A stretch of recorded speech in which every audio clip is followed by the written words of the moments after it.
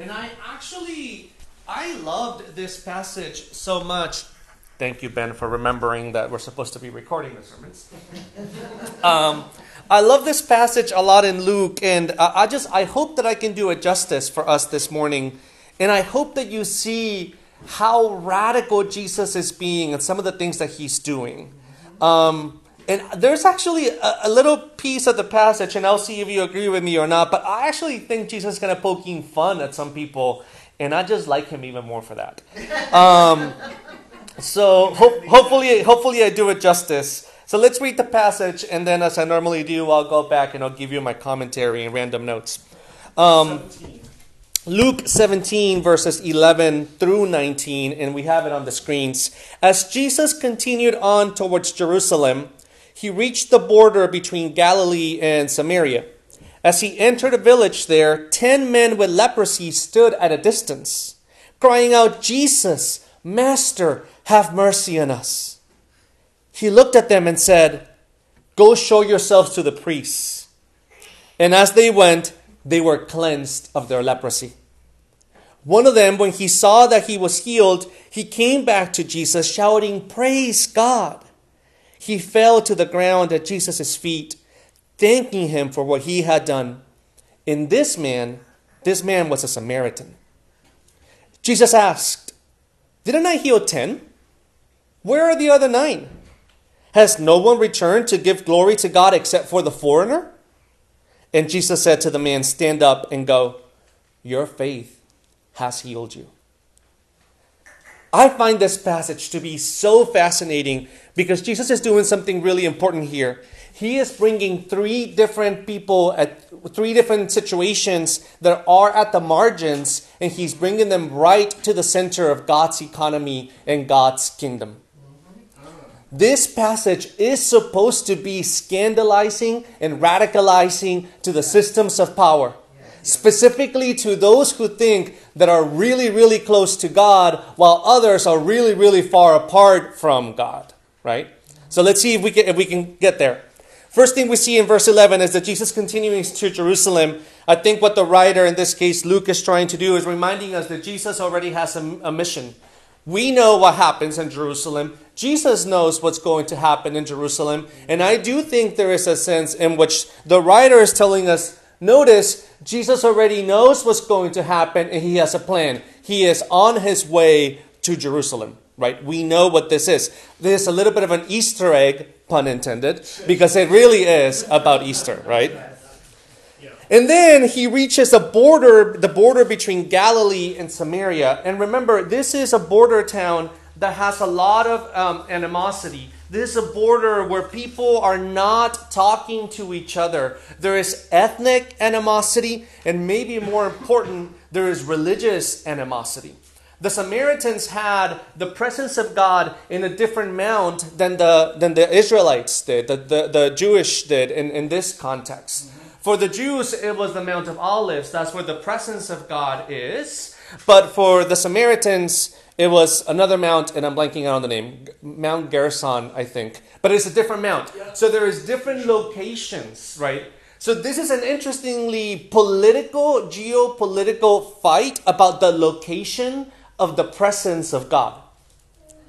And oh, how wrong they both were. Right? The fight is about who owns the place where the presence of God resides. And what's interesting is that we have developed these entire systems of religion and religiosity that set you closer and closer to God according to the systems, and therefore excluding and relegating people further and further away from God's presence according to these systems. I find border towns to be really fascinating psychological concepts. I don't know if you've ever seen Anthony Bourdain, who I think who was a genius, and he wrote fantastic books, and he did many series about travel. In one of them, in his No Reservation series, he does a piece on border towns, and I think it was specifically Tijuana in the southern border.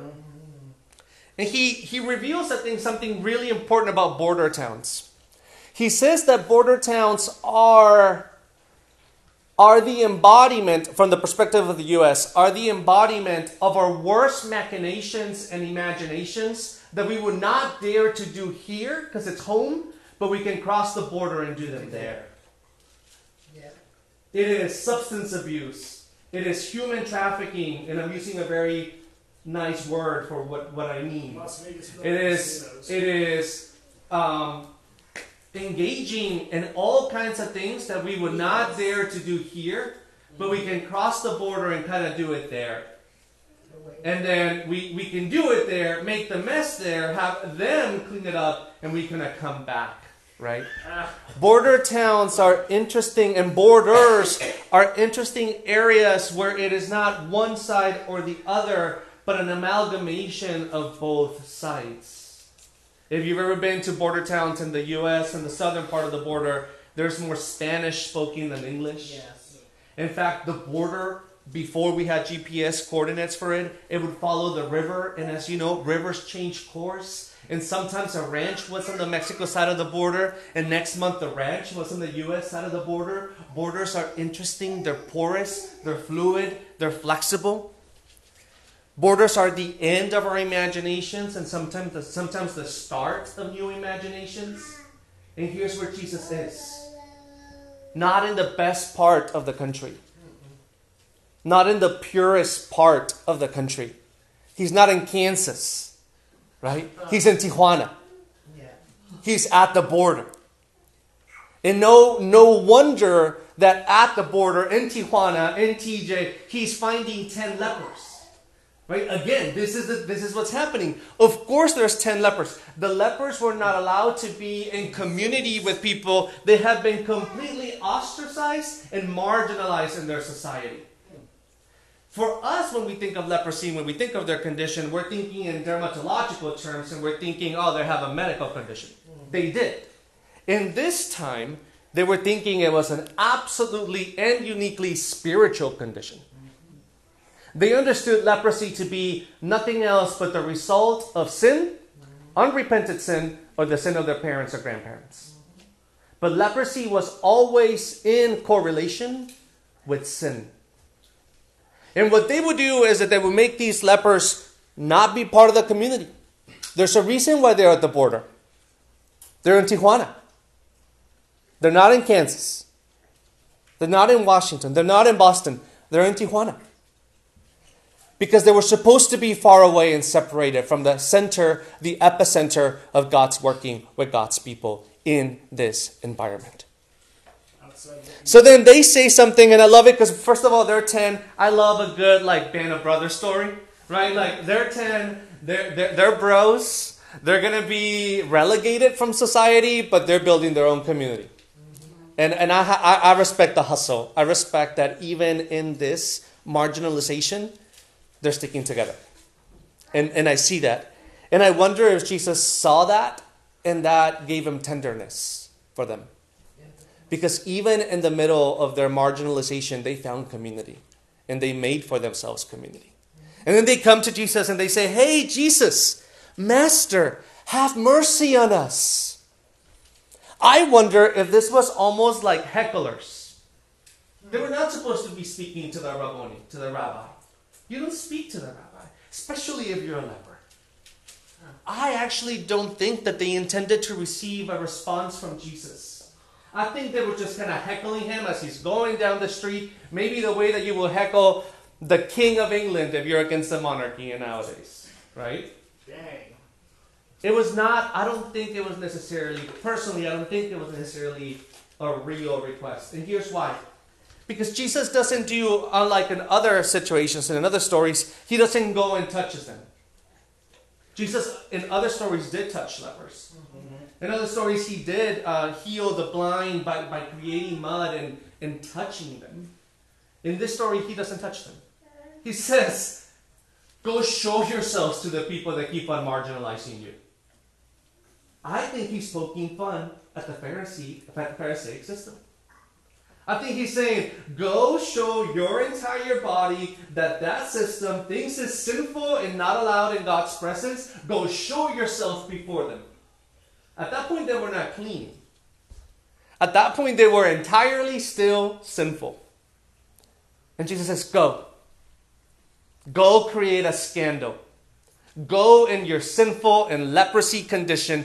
Go and situate yourself right in the middle of God's working in God's kingdom.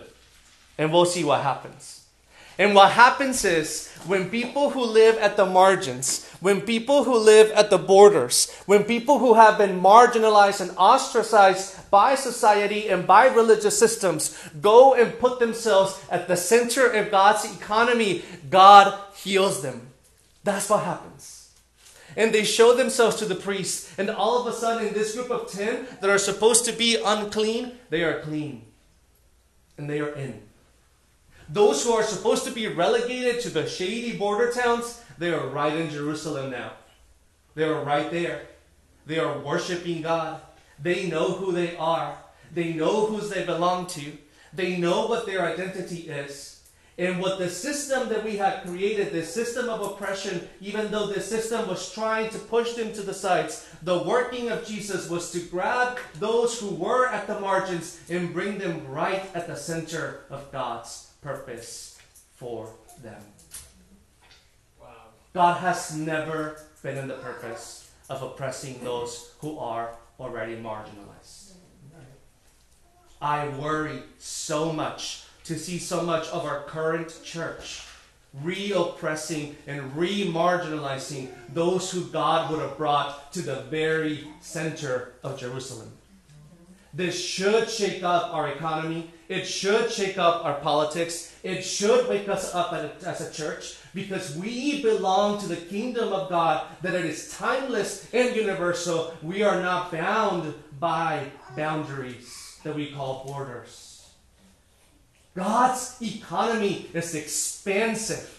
God's economy is for all people, and God is in the business of bringing those from the sides, the lepers and the shady border towns, to the middle of God's purpose, and situating them and cleaning them and saying, look at the power of God at work in those who are the most oppressed. And let me prove my point to you. They all come back and they're praising Him, and I love that they're praising God, and they're recognizing that this is a God thing. This is not a thing of a them thing. And one of them comes back, and it's the foreigner. Yeah. It's the foreigner. It's the one that you will not want your daughter marrying. It's the one that you don't want to do business with. It's the one that doesn't believe that God's presence is in the same place where you think God's presence is. This is big and scandalous.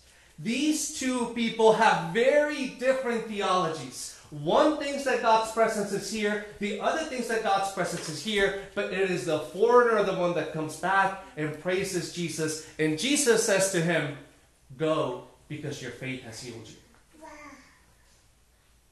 It was his faith. The faith of the foreigner healed him. Not the system of belief of the other 9, but the faith of the foreigner. I am absolutely convinced that one of the ways that we understand if we are aligned with God's purposes is the way we speak, talk, and treat foreigners in our lands. God has been about foreigners the whole time, and I know the irony, I'm a foreigner saying this. I get that. I get that. I'm also a U.S. citizen now, so. But we did this in the Race in the Gospel class that we did 2 years ago. We saw it in the Old Testament. We see it in Jesus' ministry. We see it in Paul's ministry. God is a God for the nations, not for one single group of people. And when this foreigner comes back and is praising God, and Jesus is praising and affirming the foreigner in his foreignness, Jesus didn't ask him to change his way. He didn't say, okay, go ahead and make yourself a Jew now. And recognize that God's presence is not there. I think what he understood is that God's presence is everywhere.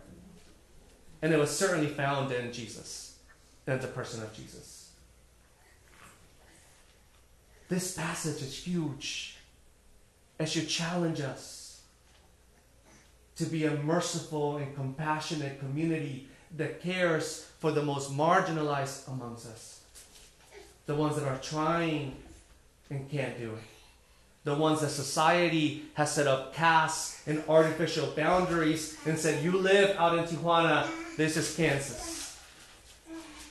And I wonder how many of us are complicit with this system that keeps others away from God instead of keeping the foreigner and the leper and the marginalized coming to God, worshiping God, and being part of God's working and God's economy.